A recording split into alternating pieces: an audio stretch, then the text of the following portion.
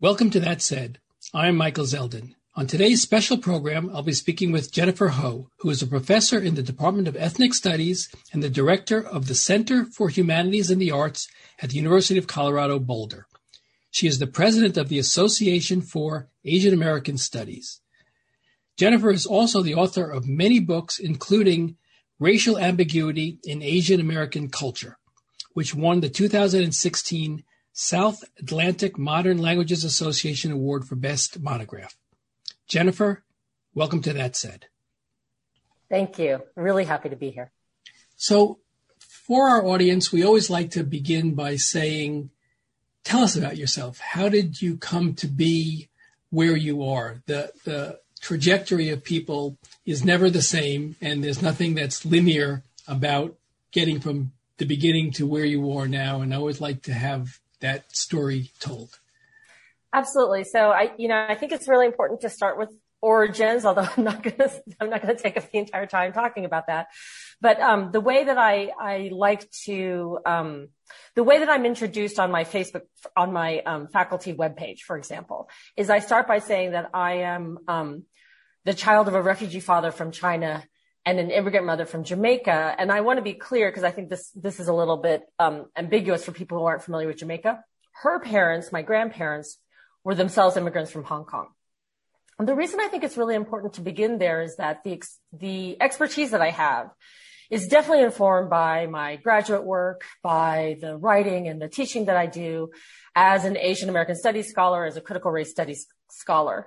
But it is also informed by my lived experience. And that's what the CNN piece was trying to really capture.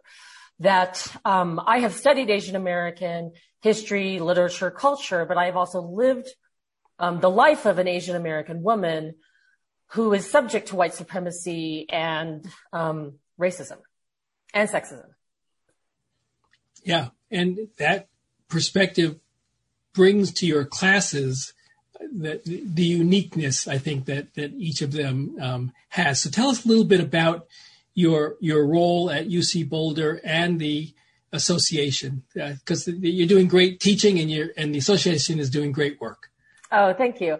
I actually, both of those roles really kind of happened simultaneously and brought me. So I'm a really recent resident to Colorado. Like I moved to Boulder in August of 2019, and I will have spent more time working remotely than I will have setting foot on the campus of University of Colorado Boulder. And taking over that role also meant taking on the role of president of my professional association, the Association for Asian American Studies. In many ways, the two are sort of complementary in terms of having to show up and be very public facing, as a leader on campus, as a leader of my organization nationwide. And I'm very proud to do both of those roles because I really see in some ways the goals of the two are the same. It's really promoting the work of faculty who are doing tremendous research and have expertise that they want to show the world, that they want to make public facing. And I think especially now, given the Atlanta shootings, and I will just say that, I said that I live in Boulder. Obviously having the Boulder shootings happen within a week of the Atlanta shootings has left so many people in my local geographic community reeling.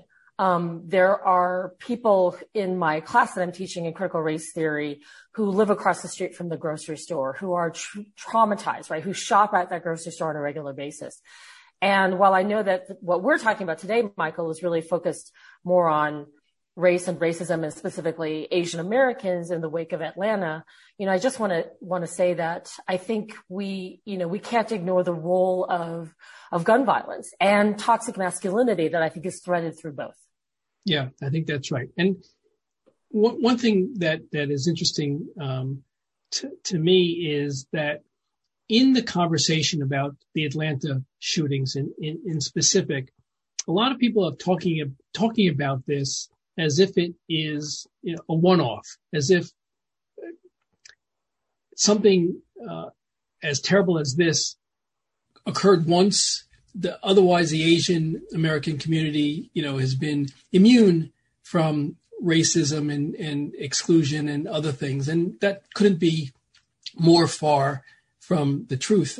I read a quote by Viet Nguyen, the Pulitzer Prize winning Vietnamese author who wrote The History of Anti-Asian Violence in This Country Goes Back as Long as We've Had Asian Immigrants in This Country. And that's absolutely true. And I thought that one of the things that we'll talk about in terms of next steps toward the end of our conversation is how ignorant people are of the history of Asians in America and the degradation that they've been subjected to. So I thought maybe before we turn to the specifics of Atlanta and the Asian American experience, contemporary Asian American experience, you could give us, a lecture, Professor, on the history of Asians in America, or at least the greatest hits.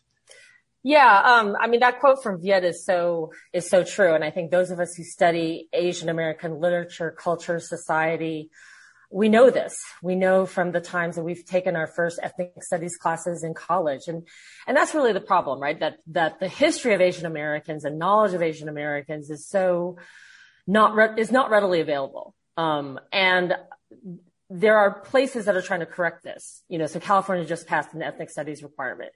And that's good, because I think what we need to do is we need to start with the first wave of Chinese immigrants that came in the 19th century, just like waves of other people coming in the 19th century, and that's specifically in search of gold.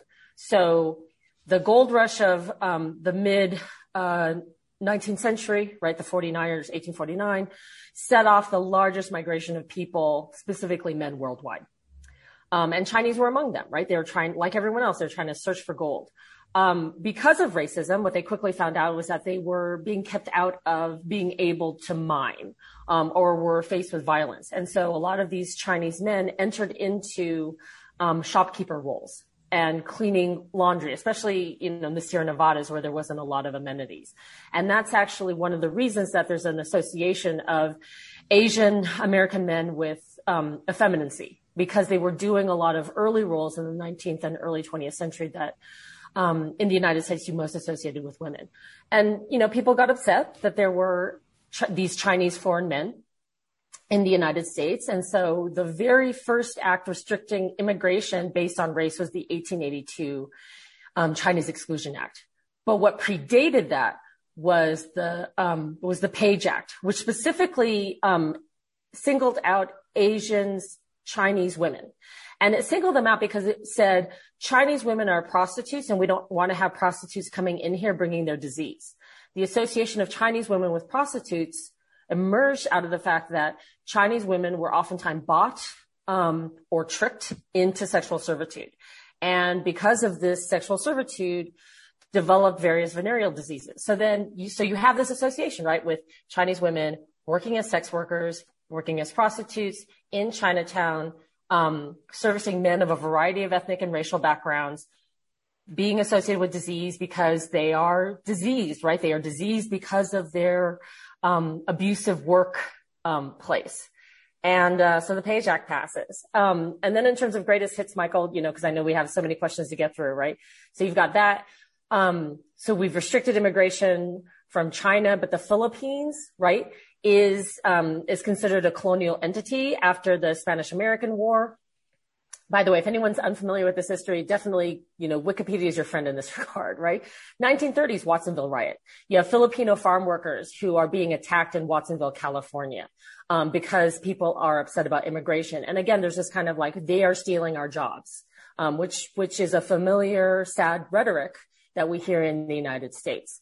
The Japanese, World War II, Japanese American internment, where 120,000 people, 3/4 of whom are Japanese Americans, are incarcerated in various concentration camps. And then bringing us, into the late 20th century, you have the murder of Vincent Chin in the early 1980s at the hands of 2 white auto workers who accused this Chinese American civil engineer of stealing their jobs because they misidentify him as being Japanese. And at this time, the Detroit auto industry was taking a hit from Japan in terms of Japanese auto imports. Fast forward to 9/11, some of the worst acts of domestic terrorism, I would say, happened against people who were targeted because they were Sikh, Muslim, Arab, Middle Eastern American. And we can see the culmination of that in the Oak Creek massacre of 2012, where 6 people were gunned down by a white shooter in their place of worship, right? In their Sikh place of worship. I bet most people who are listening to this don't even recognize the name Oak Creek, Wisconsin. And then you have Atlanta. And Atlanta was a result of a year of hearing about China being to blame for COVID-19. Now, do I know that for sure, right? No, of course not, right? I don't know that. I'm not trying to argue for causality. I have no idea what is going through the minds of the person who killed these 8 people. But the fact that there is a climate of anti-Chinese / anti-Asian racism that has exponentially risen since the pandemic hit can't possibly not be a factor in the dehumanization of Asians in America. Yeah. And what's interesting to me about this history is that the community is referred to as AAPI. And I don't think people have a complete understanding of the Asian American Pacific Islander community and its constituent parts. Maybe before we get again into the details of some of the Atlanta and Asian American experiences, let's at least explain to the listening audience, what is the community of people that we are talking about? Because you just mentioned the Oak Creek massacre, which was against Sikhs, which I think, well, they're not Asians, so how is that relevant? So educate us. Sure. So first of all, the term Asian American and the fact that you've got Asian Americans and Pacific Islanders, right, which are really 2 groups that get oftentimes lumped together. And the reason that they get lumped together has to do with the way that optically we think about race in the United States. So in other words, someone who is indigenous Hawaiian, indigenous Samoan, may look or resemble people who are Asian. So that's one of the reasons why we say Asian American Pacific Islander. But that category encompasses people from over 50 nations. So there's unlike the term Latino, Latina, Latinx, which comprises people of Latin American origins from South America as well, that group is largely united through language, right? Largely being Spanish speaking, although there's Brazilians in the mix as well. But Asian American, there's no unifying language, right? We're talking about 50 different nations who are speaking 50, could be speaking a variety of languages. There's no unifying religious identification, no unifying political identification. Foodways, someone once jokingly said the only thing that unites Asian Americans is rice. That may or may not be true, right? So it's a term that also most people we would identify as Asian American don't actually use. So the Pew group did a survey about 10 years ago, and what they found was that only 20% of the people actually said that they identify as Asian American. So they might check off the box on a census form, but it's not an identity that they actually embrace or consider something that resonates with them. And I think that's especially true for more recent immigrants from Asia. So for example, if you had someone from Korea, they might think, why would I have anything in common with someone from Japan now that I'm here in the United States, when Japan was an imperial force that colonized my country for decades? And I think that is a valid question. This is the way that racism plays into race, right? So if we think about race and racism, we have to think about them as opposite sides of the same coin. The reason we have racial categories is that we have systems of racism that require racial categories. Yeah. So I want to, before we again turn to the specifics, I keep saying before we turn to the specifics, because I'm so interested in the background, because I don't want anyone to think that Atlanta was a one-off. One of the things you talked about the Page Act and the Exclusion Act and the Japanese internment, all horrific acts of bigotry. But I think that one of the problems that Asian Americans face too is the cultural stereotyping that we see in Full Metal Jacket or Revenge of the Nerds or Goldfinger or Chinatown. So can you talk a little bit about how American culture has shaped, I guess, prejudice against Asians in America, Asian American community? Because it's grotesque. Yeah, no, thank you for that question. There's in sort of activist and academic circles, there's been kind of this phrase bandied around, which is representation isn't everything. Meaning just because you have so for example, on Netflix right now, there's some kind of like Bling Empire show that, I think is about this really wealthy, or there's House of Ho, this really wealthy Vietnamese American family, kind of like the Vietnamese American Kardashians. And so people would say well, look, you've got Vietnamese people, who have their own show, and isn't that representation? But that's not really getting at the underlying power structures of racism, right? However, I will say that because of the way, especially in the 21st century, that we understand knowledge coming from various means of entertainment and social media, there is a relationship between what is represented in popular culture and the knowledge that we gain about certain people that either reinforces or counters various stereotypes. And really, this goes back to the 19th century, right? This goes back to vaudeville and the way that the figure, and apologies for this term, the figure of the Chinaman was used on vaudeville stages, right? Was used for comedic effect. And then moving into the 20th century, you have the Fu Manchu, villain, which was directly connected to yellow peril rhetoric. Yellow peril meaning this threat of Asia and people from Asia to the United States. And you can see yellow peril rhetoric threaded within security discourse. So it's not just even something in popular culture. It's something that I think gets taken up by the U.S. government in terms of how they are treating Asian nations and hence Asian people coming from those nations. And then moving into the late 20th century with the rise of these film representations, right? You have Yellowface, you have Mickey Rooney and Breakfast at Tiffany. And, there's many ways in which I loved Breakfast at Tiffany when I was a kid growing up. And I think, in hindsight, I was a little bit confused by Mickey Rooney's character, right? And just thought it was supposed to be funny. And I knew it was supposed to be funny because I'd grown up with seeing images of white men playing Chinese, Japanese, Korean figures on television. And I was thus primed and trained to see Mickey Rooney's caricature as supposed to be comedic. What I really started to realize as I started to take classes and read about Asian American history is that it's a racist caricature. Let me pause there because you probably no.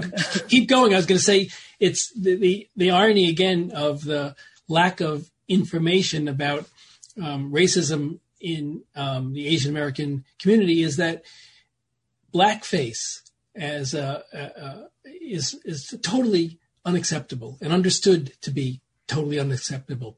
Yellowface, which, as you said, was present in a lot of film, vaudeville, etc., seemed to be deemed benign, comedic. Absolutely. And while I think we may not see as many live action Yellowface roles, there's a great documentary made by Hari Kondabolu called The Problem with Apu. I think it got released about 5 or 6 years ago. And so, there's this character of Apu on The Simpsons, one of the longest running shows in television. And that's a cartoon. So you could argue and say, well, it's a cartoon, right? Why should it matter? It's fiction. But, and the character of Apu is voiced by, or was voiced by Hank Azaria, a white American actor. But, the problem when you don't have, and so the problem is multiplicity. The problem is Apu for so long on mainstream television was the only representation of a South Asian man consistently to come onto TV screens week after week after week.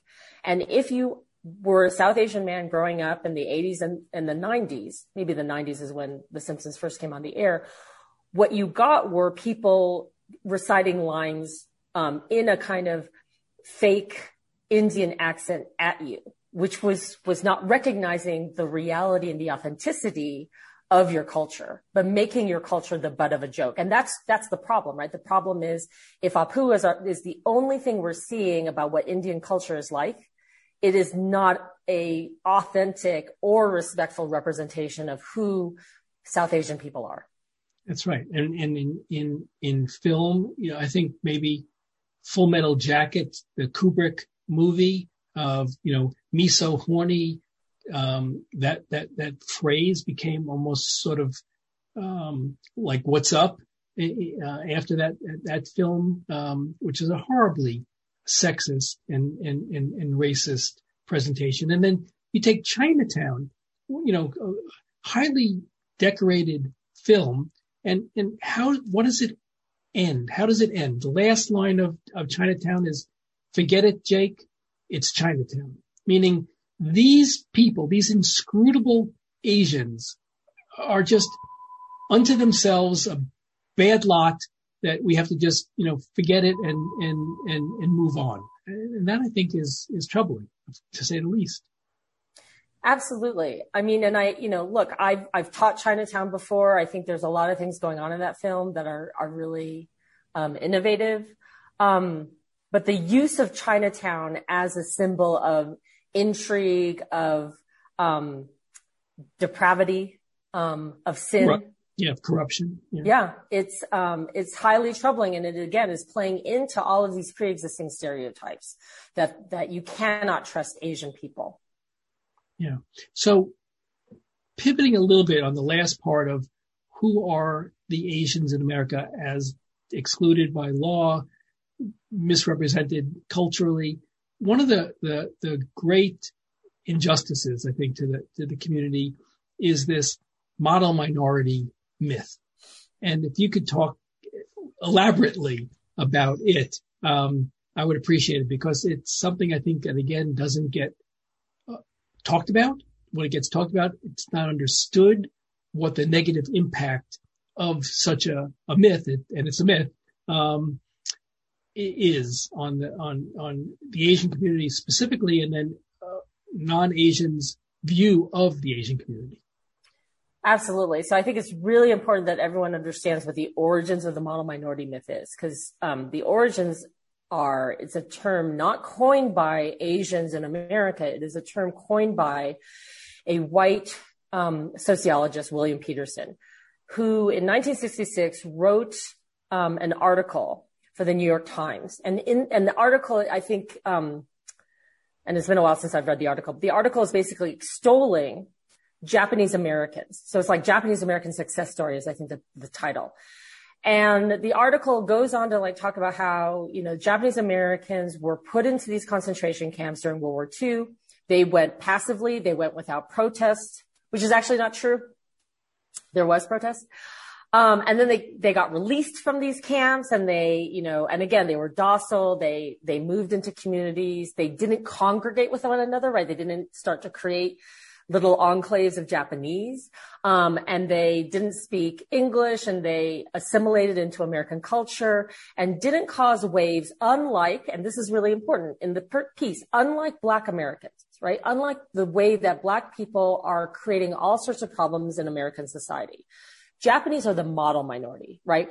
What can Black people learn from Japanese? So already there are several problems going on with this article. Then the term model minority gets taken out of that context, right? People forget that this was the origin story of that term, and it gets recycled in the press and by some Asian Americans themselves, right? I think some Asian Americans have taken pride in the fact that, the rates of college education, for example, especially among Indian American, Chinese American, and Korean American, is quite high. So, there's this pride in yes, we come here, we send our kids to college, they assimilate, they become doctors, they become lawyers, they make a lot of money, and we're just as American as everyone else. So especially for more recent immigrants who came after the 1965 Immigration Act, when that really kind of opened up immigration from Asia, there's really not an understanding of this longer history of racism against Asians in America, because as you said, Michael, we don't know this history. It doesn't get taught in school. It's not picked up in popular media. It's not picked up in newspapers, right? What we get in newspapers in the 1960s is William Peterson saying, yay for the Japanese because they don't cause problems. Black people learn from the Japanese. So it is both not true, right? There's so many things in that article that weren't true. There were definitely people who protested, Japanese Americans who protested, being incarcerated. And it is also true that Asian American and African Americans have worked in solidarity and in coalition with each other. So again, Peterson was not telling the truth about what was really going on with the modern civil rights movement of the 1960s. Yuri Kochiyama, a Japanese American woman whose family and she herself was incarcerated in Arkansas, second generation Japanese American. She and her husband were very active in the civil rights movement. They lived in Harlem. They hosted Malcolm X. She became friends with him. And there's a very famous photograph of her in the Audubon Ballroom cradling his head. So getting back to the sorry, I'm taking a little. No. That's what I said. This is. I'm very happy to be a student in your class. So please continue. When I have a question, I'll raise my hand. Okay, great. So, but I think it's important to say the name Yuri Kochiyama because people don't know who she is in that photograph. I mean, I think for people who know their civil rights history, the name Yuri Kochiyama will not be so much of a mystery. But the photograph of her in the Audubon Ballroom may seem like an anomaly, or people may think, oh, that woman looks Japanese, but she must be Black, right? Because the assumption would have been that there were only Black people who were in the Audubon Ballroom at that time with Malcolm X. So getting back to the model minority myth, so it's a problem for, I would say, two main reasons, multiple reasons, but there's two main ones. One is that it is just simply not true, right? Not every Asian American is going to college, sending their kids to college, assimilating, and is a success story. So what does that mean if you're an Asian American and you didn't go to college, or you're working class, or you're really struggling? So it's this really terrible burden of feeling like there's this whole thing you have to live up to, when in reality, if you look at the statistics, and there's a wonderful website run by Karthik Ramakrishnan called AAPI Data. And when you look at the data, Southeast Asian population, so Hmong, Laotian, and Burmese in particular, have some of the lowest literacy rates of English, have some of the lowest high school graduation rates, let alone, this is not a population sending their kids to college, and are really living below the poverty line. At higher percentage rates based on population. So not in terms of raw numbers, because there's, far fewer Burmese people in the United States. Of course, the other problem is most people don't even know the language that Burmese people speak, and they speak multiple languages. Karen is one of the main languages. They don't get services because we barely have services for people who are Mandarin speaking or Korean speaking, let alone speaking Karen. And then, of course, the other main problem is, William Peterson is trying to divide Black people from Asians in that piece. So it's a way of not just praising Asians, but it's a way of pointing to Black people, Latinx people, Indigenous people, and saying, why don't you be more like the Asians? They're quiet. They shut up. They went past, we locked them up in camps and they didn't protest. That's the way that you should be acting. It's kind of like the critique of Colin Kaepernick, right? Where people are saying like, why is he taking a knee and protesting? Like, that's disrespectful. But then, when you have people going out into the streets and protesting after George Floyd, they're also similarly saying like, that's disrespectful, right? So what form of protest by Black and brown people will we actually accept as respectful in this country? Right. None.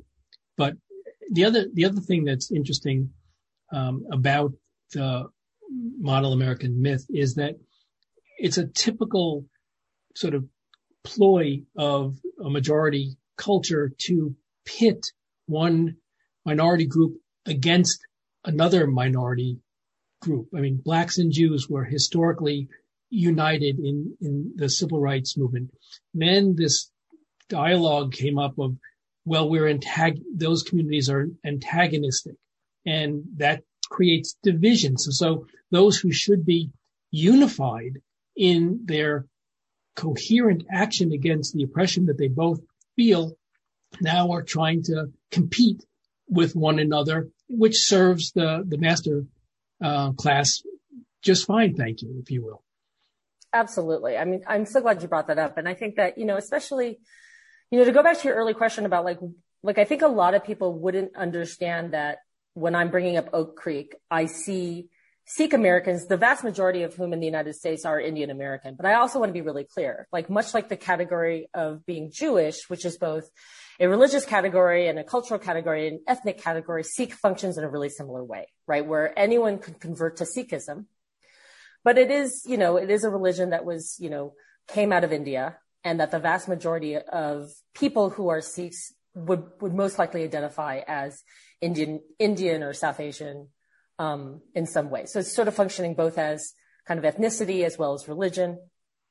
And of course, it has a cultural inflection to it as well. And I think that's, again, one of the problems of race and one of the issues within white supremacy, that white supremacy in the United States doesn't actually require whiteness to thrive, right? So this is one of the reasons, as you were saying, Michael, white supremacy can be used as the underlying pin to pit groups against one another who really have a history of working in alliance, as you mentioned, Black and Jewish people and Black and Asians.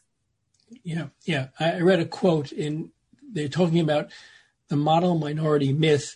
They said it's horrible in a lot of ways, but one of the most horrible ways is that it renders us, talking about the Asian community, it renders us invisible in discussions about racism in America.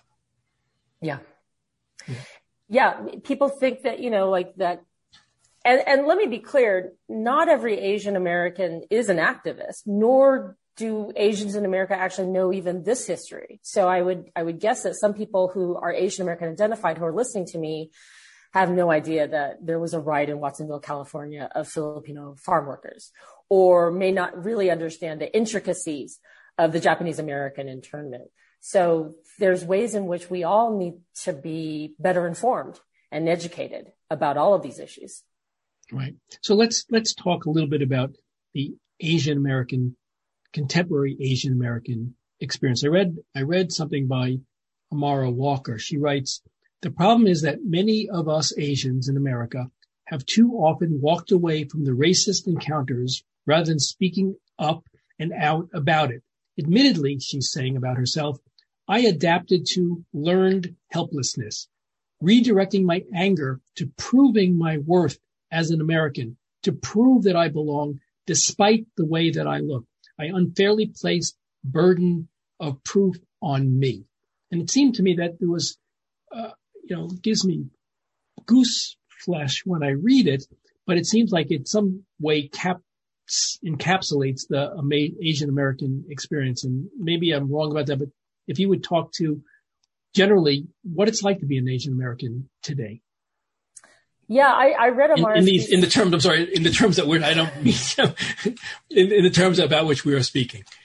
Sure, no, of course. And Amara's piece is really powerful. I read it. I think there are a lot of Asian Americans, especially Asian American journalists, who are coming out with think pieces in the wake of Atlanta. There was one by Richard Liu that I recently read, in which he talks about himself as an ugly American because he had embraced exactly the kinds of things that Amara is talking about. This belief in his Americanness and this belief that he's a better American and a better Asian American because he was born here and speaks fluent English than those who are more recently arrived. And I think that for many Asian Americans, and I don't mean to paint with too broad a brush, but unfortunately, these are the terms we use when we are talking about, groups that encompass over 50 nations. There is this idea vis-a-vis the model minority myth that if you keep your head down, then you can succeed, right?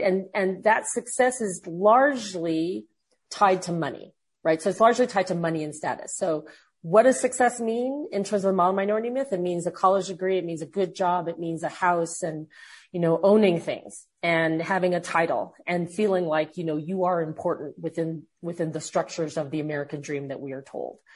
I think when that gets interrupted, as it has the year that we've all been in lockdown, it forces Asian Americans to really take stock. And I think this has been happening, so the anti-Asian racism that led to Atlanta, again, really isn't anything new. It started in the 19th century, but in the past year, it became acute and steadily increasing from March of 2020. And it's exacerbated by the language and the rhetoric of the previous White House administration that still continues to this day. There are still members of the GOP, including the former president, who refuse to call COVID-19 by its officially sanctioned name given by the World Health Organization, but instead will say the phrase China virus as a reinforcement of blame, because that's really what this is about. This is a reinforcement of blame that China is to blame for the virus, and thus Chinese people, and thus anyone in the United States that we think may look like they're Chinese.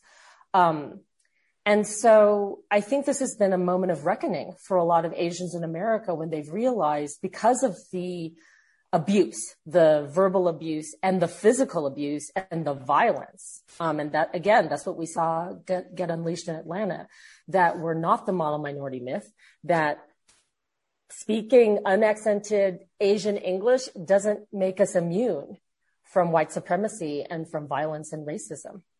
That's right, especially when the racists, the white supremacists have the view of the Asian community as a one big monolith. They wouldn't know that the Chinese were allies of the United States in the Second World War and Japanese were opponents. They're just Asians and gooks and coolies and other pejorative terms that dehumanize them, which makes their dehumanizing treatment of them sort of acceptable to them psychologically.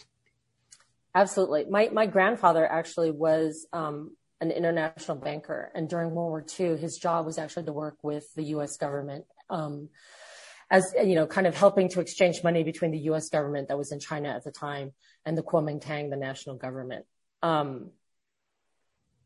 That's why he had to flee, right? Because once Mao came into power, he's a capitalist for sure, and he's been collaborating with the U.S. government. And so that's how my paternal family ended up in the United States. Yeah. So your CNN.com piece, I think, is terrific, and it should be mandatory reading in order to get a driver's license or something, something like that. You're too kind. And you write what it's like to be an Asian American woman. So we talked a little bit just now about what it's like to be Asian American. Of course, these are broad terms, and there are exceptions that prove rules, and I get it. We both get it.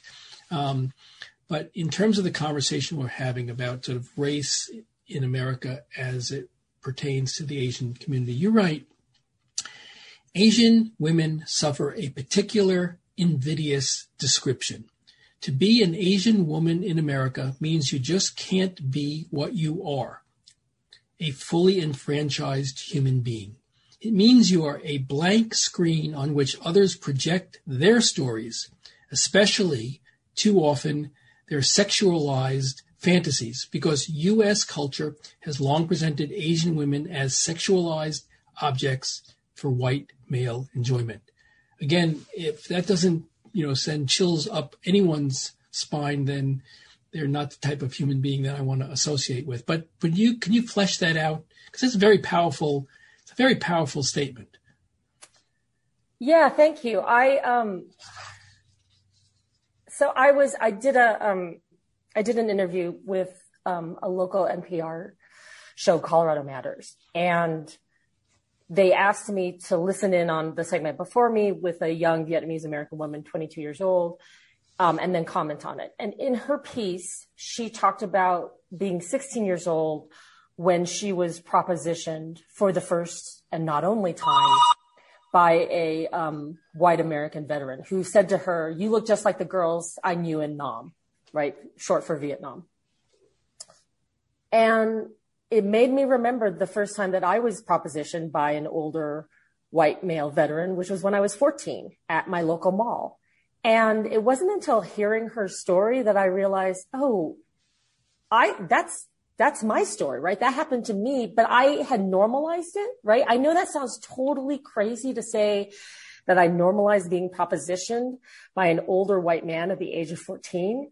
But we're talking about the 1980s, and we're also talking about me having a multiracial group of friends, and getting hit on by older men of various races was not an uncommon experience for me, which points to the ways that young girls are sexualized and young girls are really vulnerable to harassment and abuse.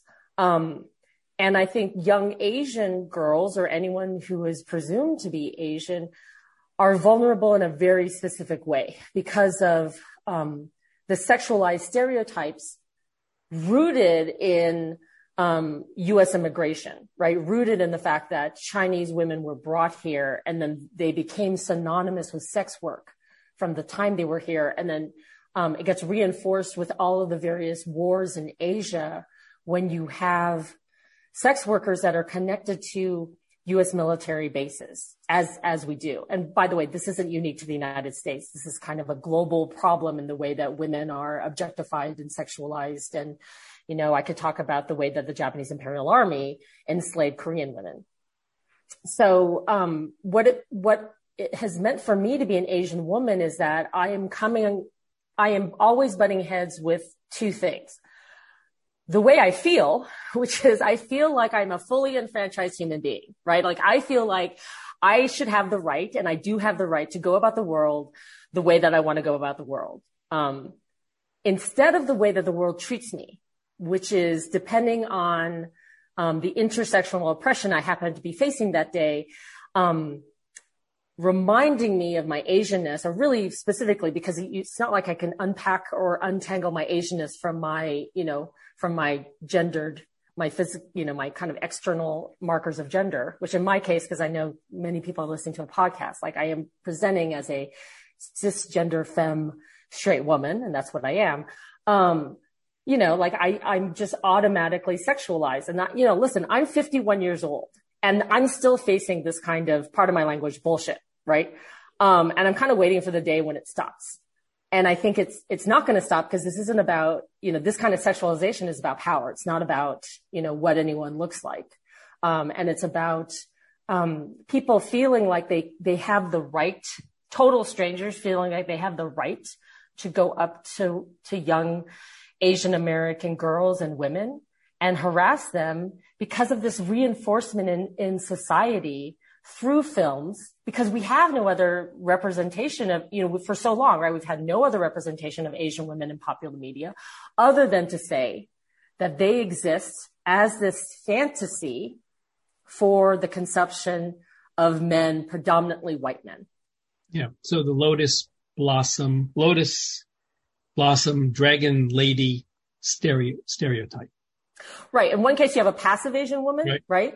And the other case, you have a fiery Asian woman, but in both cases, they're completely sexualized. Right. And ultimately to be conquered, whether it's James Bond, who will conquer the villainous Asian woman and bring her to his bed, or it's the lotus blossom who is there for that purpose from the outset. Pretty terrible stuff. So you said, in turning to Atlanta and turning to this year in particular, that there has been a spike. I wanted to just go over some of the statistics so we are clear what's going on here. Asian American hate crimes in the United States up in this past year, 150% during the pandemic. 3,800 anti-Asian racist incidents takes place, up 68%, specifically targeting women. New York Police Department see an 8-fold rise in crimes against Asians, and a public policy IPSOS poll says that 3 in 10 Americans still blame China for the coronavirus pandemic. Now, you're right to say that Trump bears a huge, I think, I'll say huge, some will say partial, but I think he has a huge responsibility in the China flu language, the Kung flu, which is more racist still, language. And so somehow I'm losing my business or I'm losing my freedom is because of you, Asian people, and therefore you're going to get what you deserve. And so there is this horrible spike in crime. And maybe that's what is attributable to this fellow in Atlanta, but I'm not sure. I'm not sure. I'd like to have your take on sort of like, where does the hate come from? What,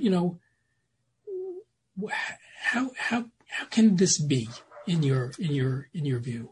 Yeah, and I guess I want us to think about the word hate, because I think if we're concentrating on hate, it may obscure what I think is the deeper problem. And the deeper problem has to do with the quote that you gave, Michael, earlier in my CNN piece, which is, I am a fully enfranchised human being. And I need not defend that statement, right? So in other words, what society would try and have me think is that I have to somehow demonstrate through language, through ability, through intelligence, through complicity to certain U.S. norms, that I am deserving of being a fully enfranchised human being, because as a woman and as someone of Asian descent, that has historically been questioned. And I feel like as a fully enfranchised human being that I don't need to do that. I may have to do it, but I don't feel like I need to do it. I feel like I deserve to live my life as a fully enfranchised human being. So what I think the language of hate obscures is the dehumanization, right? That's why I say, even though I don't know that there's a causality between the rise of the use of China virus, which I agree that Donald Trump certainly played a hand in. How much of a responsibility, it's unclear, but he led he was president of the United States for 4 years, right? He's a leader. People looked to him to take their cues. If he had wanted us all to wear masks, he could have said that, right? He could have said really clearly, like, we're in a public health crisis, we're in a global pandemic. The best practices is for us to wear masks. He didn't do that. And now masks have become a divisive political sign instead of what they are, a public health measure to slow the spread of the virus. And very similarly, he could have said, look, this disease emerged out of Wuhan, China, but it is because because it's a disease and it's not something that we can simply contain materially, of course it's going to spread because of the rapidity of infection. And because we, at the time when it first emerged, we didn't know, was it droplets? Was it, we just didn't have a sense of the course of the disease and how it was transmitted and how easily spreadable it was. And so instead what he does is he says, any response I'm making as the leader of the United States is unimpeachable because it's not my fault. The fault of COVID-19, the fault of businesses closing and us going into lockdown and, the silly recommendation of wearing masks is China. It's the nation of China. And by the way, China bashing is definitely not new, right? China bashing has been around for centuries. And in our most modern time, it's all about, the economics of trade and, political competition. So the idea of bashing China is entirely not new. And in fact, is playing into this, more prevalent discourse of China being a threat, particularly a security threat. And so when he says China is to blame, and so I'm going to reinforce that by calling it the China virus instead of COVID-19, but because I want people to really know that there is not an insufficient federal response. It's actually China's fault that this disease happened in the first place. Of course, people are, we're in fight or flight mode. So our most basic primal instincts as human beings is to either take flight or to fight. So when I'm hearing the president of the United States, and I'm a fan of the president of the United States, saying, hey, you're angry that you lost your job and you can't go to your favorite restaurant and your kids aren't in school. It's not my fault. It's China's fault. You may be the kind of person who's going to be like taking out your frustration on the first person that you can identify as possibly being Chinese, whether that person actually comes from China or not. And that's the way racism operates. It's a flattening. So that's why you have a family of 4 in Texas stabbed by a Latino man. And again, as I said, white supremacy does not require whiteness. So the Latino man stabbing the Asian family, you could say like, oh, how can that be an instance of white supremacy? I mean, he's being influenced by the rhetoric of the president and other people like Mike Pompeo going on the news and again saying China virus. And then the next day, studies have shown there was a spike in incidences of verbal harassment and physical harassment against Asians. So I think it's not just hate that we're talking about. It's the ability of seeing that it's okay to treat another human being as less than human. Yeah. And as a lawyer, I use the word hate because the evaluation of what the prosecutors will do in the Atlanta spa shooting murders is, will they designate it a hate crime, which carries with it additional penalties? And I remember right after the events, I think it was sheriff who said this fellow with his so-called sex addiction had a very bad day. I mean, who can say that without, sort of total embarrassment? Who can say it, period? To not understand that this was exactly a hate crime in the legal sense, a targeted crime against Asian American women, sort of full stop. But perhaps the fact that they didn't call it that at the outset, it will get charged that way, I believe, is indicative of the manner in which the Asian American women were viewed by law enforcement. Well, Michael, I have a question. If you don't mind, can I ask you a question as a legal expert? So, everything you're saying, I agree with. And I understand why. I mean, I certainly understand why everyone was upset by the sheriff and the statements that he had to say. And I think I don't need to unpack that more than has already been unpacked, right? Although I'm happy to. But here's the thing that I've been puzzled by. So I understand that in order for something to be seen as racially motivated, right, and thus rise to the level of a hate crime in terms of being litigated, that might be hard to prove based on some of the statements that the shooter himself has made. But based on his statements, it seems clear that he targeted women and that they're a protected class under federal law. So wouldn't that rise to the level of hate crime, right? So in other words, why are we concentrating on just the race aspect when the race aspect can't be taken out of the gender aspect? Yeah, and it's a great question, and I'm not sure that I know the answer to whether or not women as a protected class under Georgia law are covered by their domestic, their state hate crime laws. It may be that it requires some level of ethnicity on top of gender. I don't know. But if their law were to say that a crime that was perpetrated against a woman can, under Georgia hate crimes law, be a hate crime, then the question is fair. Why do we have to bother to add on this second layer of Asian woman when woman is sufficient? And I just don't know the answer to whether or not it is the case. Because I think rape, which is a hateful crime, may not be a hate crime as these types of statutes define it. Yeah, and I want to be really clear that I believe it is a hate crime, right? I believe it's a racial hate crime against these women because they were Asian. But I think that it's really important, because I'm a scholar, to point out that we cannot divorce the identities of these women from their woman status, right? So in other words, yes, they were targeted not just because they were Asian, right? In other words, he could have gone into any number of businesses with Asian men. He didn't do that. He could have gone into any number of businesses that had women and that actually he could have targeted specifically women sex workers of any race or background. He didn't do that. He specifically targeted Asian women. And so that's a particularly unique kind of mix of sexism and misogyny and racism that he's employing. But the reason I'm bringing up the gender is because, while yes, I live my life particularly as an Asian American woman, and we can't divorce race from that calculation, one of the things that I think many, if not all women in U.S. society face is the rampant misogyny and the rampant sexism that gets taken for granted, to the point when the sheriff is saying these things, people are like, oh yeah, he has a sex addiction. And so that's going to explain away killing 7 women.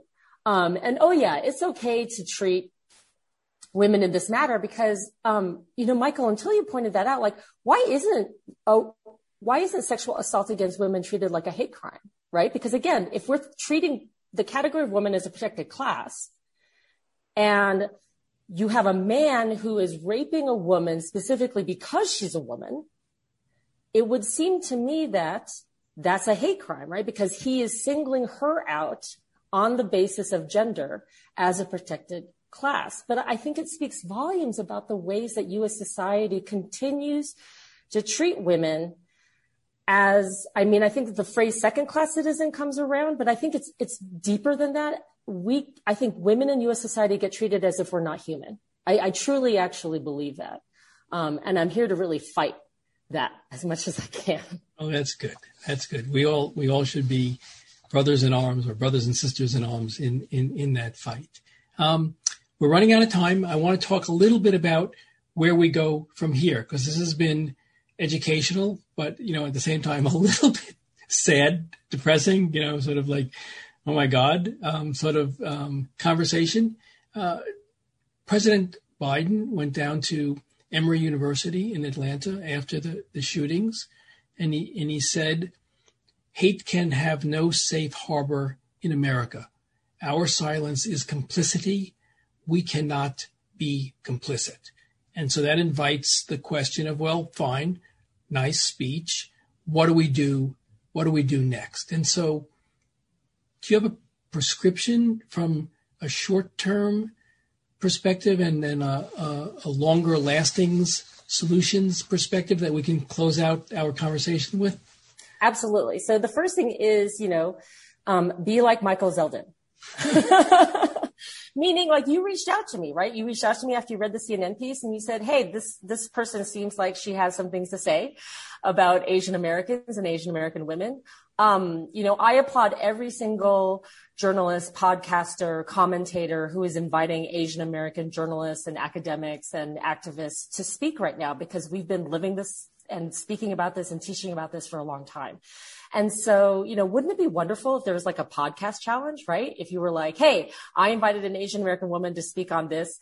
How about all my other fellow podcasters start to invite Asian American experts who can share in their stories, right? Because we've only scratched the surface. There are so many other stories, so much more history to delve into. And that's the other thing. This shouldn't be a one-off, right? Atlanta was not a one-off. Learning about and hearing the multitude of Asian American stories is not a one-off. I haven't talked about Pacific Islanders barely. I haven't talked about non-binary people. And I don't want anyone to misconstrue that my focus on women is in any way trying to reinforce a gender binary. It's only to suggest, in relation to Atlanta, the particular ways in which I think these women's lives were made more precarious. But there's so many more stories, right? And so if we care and we want to center Asian American voices and not forget this history and not forget that, listen, I'm not surprised Atlanta happened. I think other things like that can happen. Boulder, the fact that there was a mass shooting in Boulder that happened less than a week, of course, there's just more violence that's out there. How do we fight that violence, the hate, the dehumanization? We start to see Asian Americans like they are, human beings. So that means learning about Asian Americans as well as other people who aren't just straight white guys, right? Learning this rich history and then talking about it, right? Again, being like Michael Zeldin, right? Having conversations with people. God forbid. Let me just interject. We don't need more Michael Zeldin. One is good enough, Ron. We need people like you who want to amplify the stories and the voices of other people, right? Where you're using your privilege and your power to do good. That's what we want. We want people who have positions of privilege and power to say, here are these stories that are unacknowledged. Here's this history that we didn't learn. And that's the other thing, right? We want to get legislation where we can get help for K through 12 teachers to include this in their curriculum and say, this is an important part of U.S. history. And it's ugly at times, but we shouldn't be afraid of confronting the worst parts of U.S. history if we want the United States to be better. And so that's what it means to be an anti-racism advocate. And the other thing is this, if you're Asian American and you care about what happens to Asian Americans, that's great. But if you're going to be an anti-racism advocate for Asian Americans, you have to be an anti-racism advocate for Black people, for Latinx people, for Indigenous people. And by the way, you have to start to care about women and LGBTQ plus people and disabled people. All of this is deeply connected, but it's something we can do. All of this is a choice, right? So I'm not more anti-racist than Michael. We can both be anti-racism advocates because we are choosing this as people who care and who want the United States to be better. So I think that's a wonderful note on which to end this terrific conversation. Professor Ho, you're a dynamo. And I so appreciate having learned so much from you today. And I hope maybe in the coming weeks and months we can have, if we did Asians in America 101 today, maybe we can do Asians in America 201. Once we've learned and absorbed all that you taught us today, we can come back and get the graduate level class. Happy to recommend other voices, right? And let's get this hashtag challenge, right? Like, be like Michael Zeldin. Well, we could take that under advisement. Be like Jennifer Ho, maybe is the better one. So, Professor Ho, thank you so much. It's been a pleasure to have you today. It's been delightful to be here, and thank you everyone for taking time to listen. That Said is produced by Compro and the Museum of Public Relations. Theme music by Sam Post. Please let us know your thoughts by writing to us at thatsaidzeldin@gmail.com. Thanks so much for listening. For That Said, I'm Michael Zeldin.